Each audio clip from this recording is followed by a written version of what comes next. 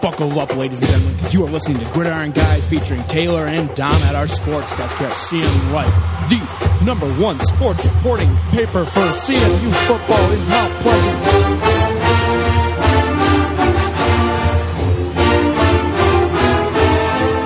This is Gridiron Guys, the Central Michigan Life's football podcast. My name is Taylor DeSormo. Dom, how you doing today? I'm ready for tomorrow. You're ready for tomorrow. What about Friday? You ready for Friday? Friday's coming too, but we got to get through Thanksgiving first. So, speaking of Friday, we got a lot of football this week. One of maybe the lesser important games, but one that a lot of Chippewa fans will be tuning into is CMU and Eastern Michigan on Friday. Let's just get started on that one. It's Senior Day. It's the final game of the year. Bonamego could win 7 games in the regular season. A lot of storylines, but maybe not a lot of people there? No, not a lot of people there at all. I mean, historically, these Black Friday games have been awful in terms of attendance for either school, no matter where it's being held. People are just not going to be on campus, and not many people are coming back to watch the game. I think it's also a problem because students, especially people who live in the dorms or the residence halls, as they call it, yep. They had to leave. They have to leave tonight, Wednesday night, I think by 7, and they aren't allowed to move back in until Sunday morning, I believe. Right. So it's kind of a wash for them. Students aren't going to come back, drive a couple hours to go to the game, and then go back home, and then come back to school 2 days later. It doesn't seem like it's going to work. So you talked to Bonamego a little bit about that on Monday and Tuesday, and he kind of had some other solutions for this, right? Yeah, he basically said that playing a game on Black Friday when no students are going to be on campus didn't really make sense, and he just sort of off the cuff proposed that perhaps the conference looking to doing something this week of Thanksgiving where they play games at a neutral site. So a bunch of schools go to a neutral site and you play a couple of games. And maybe, he even went so far as to say maybe the conference incentivizes it in terms of tickets. So if you buy a ticket to the event, then you get to see 2 or 3 MAC games that day. But he said he did back off a little bit and say, well, I don't know if it would really work logistically. But these Black Friday games definitely aren't helping anyone's cause. What are the odds that something like that ever materializes? I couldn't really tell you. I mean, as of right now, the current deal with ESPN, the contract goes until something like 2018, 2019, something like that. So it's still going to be like this for a few years, and unfortunately the member schools are going to have to take it on the chin. Well, one person who's going to definitely be excited for Friday, and his family as well, is Schaefer Johnson. He's going to be wearing that number 21 Derek Nash jersey for Senior Day. He's a senior himself. Right. What did he say when you talked to him this week? He seemed really excited. Yeah, he was, and he was pretty close to Derek Nash. It was obvious that a lot of the guys on the team were, especially some of those members of that senior class, the older guys. He said he was shocked when Bonamego told the team after practice that it would be Schaefer wearing it this week. He said he thought he was getting punked. He was looking around for Ashton Kutcher, which I thought was a great soundbite. But Schaefer's a nice guy, and he's definitely deserving. So there's 13 seniors being honored in Friday's game, but there's actually 15 on the roster. Yeah. We talked to some people in athletics, and Jesse Kroll is one of them. He's a senior wide receiver, but he may come back. Yeah, that's the deal. His red shirt and his NCAA eligibility is a little bit in flux, which, I can only imagine the weapons that Cooper will have next year. Yeah, and then another one is Kenny Rogers, who isn't listed on one of the 13 seniors, but he is, as you talked about yesterday a little bit, he is a senior on the roster, so it looks like he might be coming back too? He might, depending on, I'm not sure, he had to miss some games with injury this year, so I'm not exactly sure if he can qualify for a medical redshirt, but either way, he's had a great year. So there's a couple of Mid-American Conference games last night. I missed them, but I looked back and saw some highlights, and there was some good stuff going on.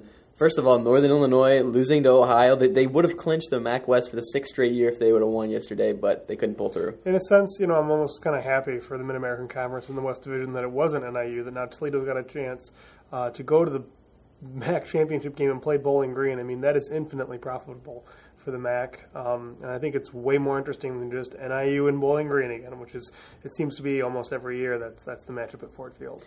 I mean, if you're the MAC, you want Toledo to keep doing well, right? Because if they win out and they maybe are the highest-ranked non-Power 5 team, they could go to a New Year's Bowl, right? It's possible, but, I still think that losing that game at home to NIU really hurts their reputation.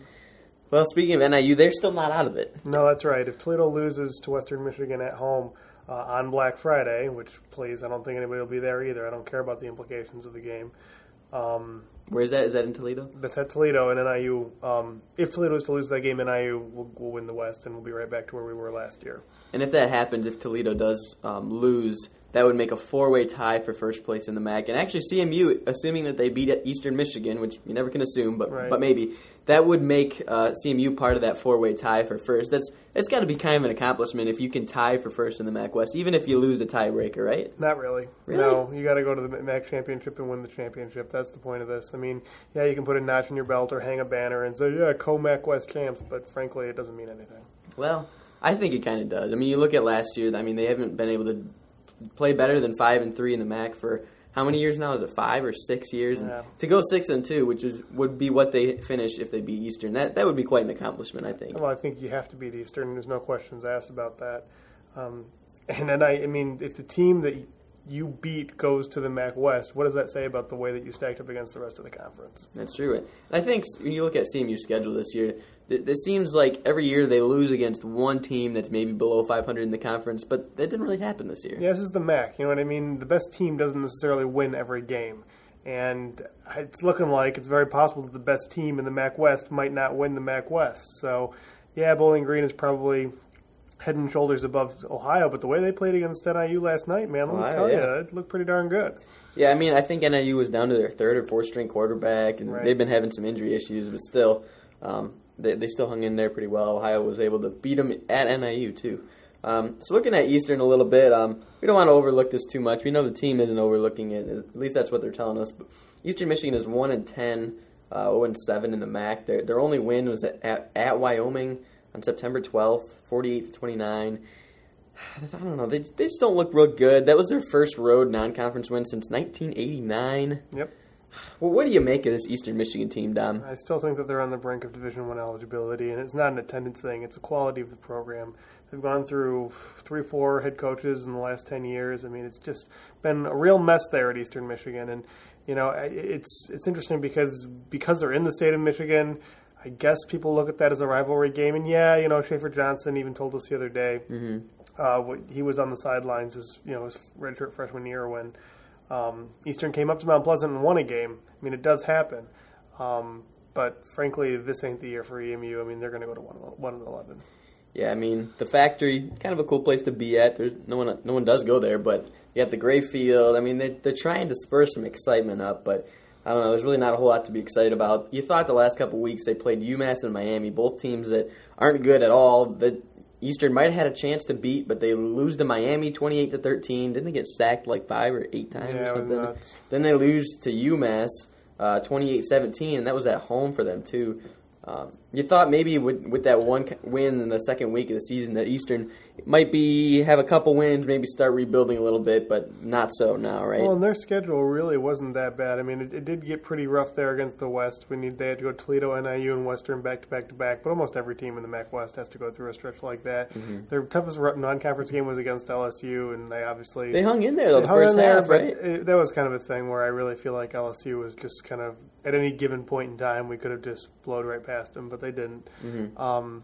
So now this, as Bonamigo said earlier this week, this last game of the year against Central Michigan, there's not much else to play for, so they got nothing to lose, and it'd be interesting to see how they come out. I'm sure they'd love to beat their rival. I mean, I don't know if Eastern even has a rival, but you look at the scores of these games, and it's really not the offense that's giving them problems. I mean, they scored, 34, 29, 36, 28, 20, they don't seem to be doing terrible on offense. It's really the defense, though. Yeah, they've given up 58 twice. 58 to Army, 58 to Western Michigan. Granted, CMU gave up 41 to Western Michigan, but there's a little bit of a different animal there. I don't know. You look at the rankings for where Eastern stands in the MAC. They're last in scoring defense, 122nd in the country. Rushing defense, they're dead last, 127th in the country. They allow 329 rushing yards per game. Which kind of brings it up. Maybe this is the time CMU finally gets a rushing game going? Possibly, but, at this point in the season, it's so far late for that. I mean, yeah, you want to get some momentum heading into the bowl game, but ultimately they're not going to win a bowl game or this game with the run game. They're going to have to rely on the Armour Cooper rush and the solidity of their defense. I think you look at the Eastern Michigan game last year, which was at the beginning of November. Central was actually able to run on them very well. I think Martez Walker and Devon Spalding, I think both had really good running days. It's probably the best rushing game they've had the last time they've really had success in the run game. Mm-hmm. you can only hope for CMU that they can bring that out again this Saturday. And just looking at the turnover margin, they're -13 Eastern is 122nd in the country. The time of possession, they're really poor in that too. It's like it just seems like really rough. The only good thing, which they're actually 15th in the country, first in the MAC. Well, what do you think it is, Dom? I don't know. First in the MAC, Eastern Michigan, passing yards allowed, which is kind of crazy. Thinking looking at them giving up 58 points a game for some of these games and stuff. I guess they just must be so far behind that teams stop passing the ball, right? Right, that's got to be it. I mean, it's you look at the numbers and it all makes sense. Eastern Michigan just isn't very good. So at what point does CMU maybe start turning it down in this game and start just kind of running out the clock and maybe go into maybe even backup quarterback, do you think? I doubt it. I mean, they're going to want to pad the stats as much as they can, I'm sure, and keep the momentum rolling into a potential bowl game. Here's a stat for you. If CMU's Cooper Rush, if he has 360 passing yards on Friday, he will become the all-time leader for a single-season passer in program history, passing Dan Lefever's best year for a single season. What do you make of that? Cooper Rush has had statistically one of the best years of any Central Michigan quarterback ever. Another interesting stat is that if CMU wins on Friday, which they should, Coach Bonamigo will be the fourth CMU head coach to have a winning season in his first year. Dramedy, Dick Flynn, and Butch Jones were the three others. And that's since they joined Division I, I think, in 75 or so. Yeah. So that's an interesting one, too. I don't know if Cooper's going to get 360 yards. I mean, you look at... It could happen. I mean, they've only given up 184 average a game just because teams are just running it all over Eastern Michigan. But you never know with Cooper Rush. I mean, he's had some pretty solid games. I mean, you look at his stats and, like, last week he had 337 yards. Before that it was 349, 226, 316, 313, 321. So 5 out of his last 6 games have been 300 yards or more. You have to be impressed with that. And he hasn't thrown multiple picks in a game all season. So that's pretty encouraging as well. Maybe what's something that you want to see out of this Chippewa team? Obviously, you want to see a win, but maybe something you want to see to give them some momentum going into the bowl season. If they can do what they do well consistently, I mean, they got to have something to hang their hat on so that when they go into a bowl match, it says, okay, this is what we're going to be able to do and this is what we got to get better at. But you have to know what you do well first before you can start to fix things. That was interesting. Bonamigo mentioned that maybe the best part about being bowl eligible isn't necessarily going to the bowl game, but that time leading up to it. Right, exactly. You get sort of a new training camp that starts. And you get to just sort of really fine-tune things and prepare for one game. I mean, honestly, you get almost like a whole extra month, right? That's right. Well, depending on when your bowl game is, it'll be a nice rest. Yeah, and you see how much time, like an extra month on the field, whereas teams like Eastern Michigan won't have that. You think that's got to be a major advantage heading into next season, especially with a lot of these guys coming back? It can be, depending on who gets hurt and what goes on over the course of the next month and a half. But I expect CMU to get into a pretty decent bowl game and hopefully win. Yeah, we'll have to find out a little bit more about that. There's 6 bowl games that Chippewas could go to.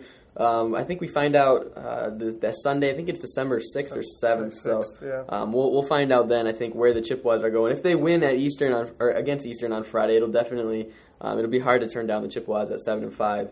So that game is Friday at 1 p.m. on ESPN 3. We'll be doing all kinds of stuff on Twitter, Facebook, Instagram, Snapchat, all those things. But Dom, what do you think the final score is going to be? Give me a prediction. Jeez, I really think they should run it up. I think it should be CMU 48, Eastern 13.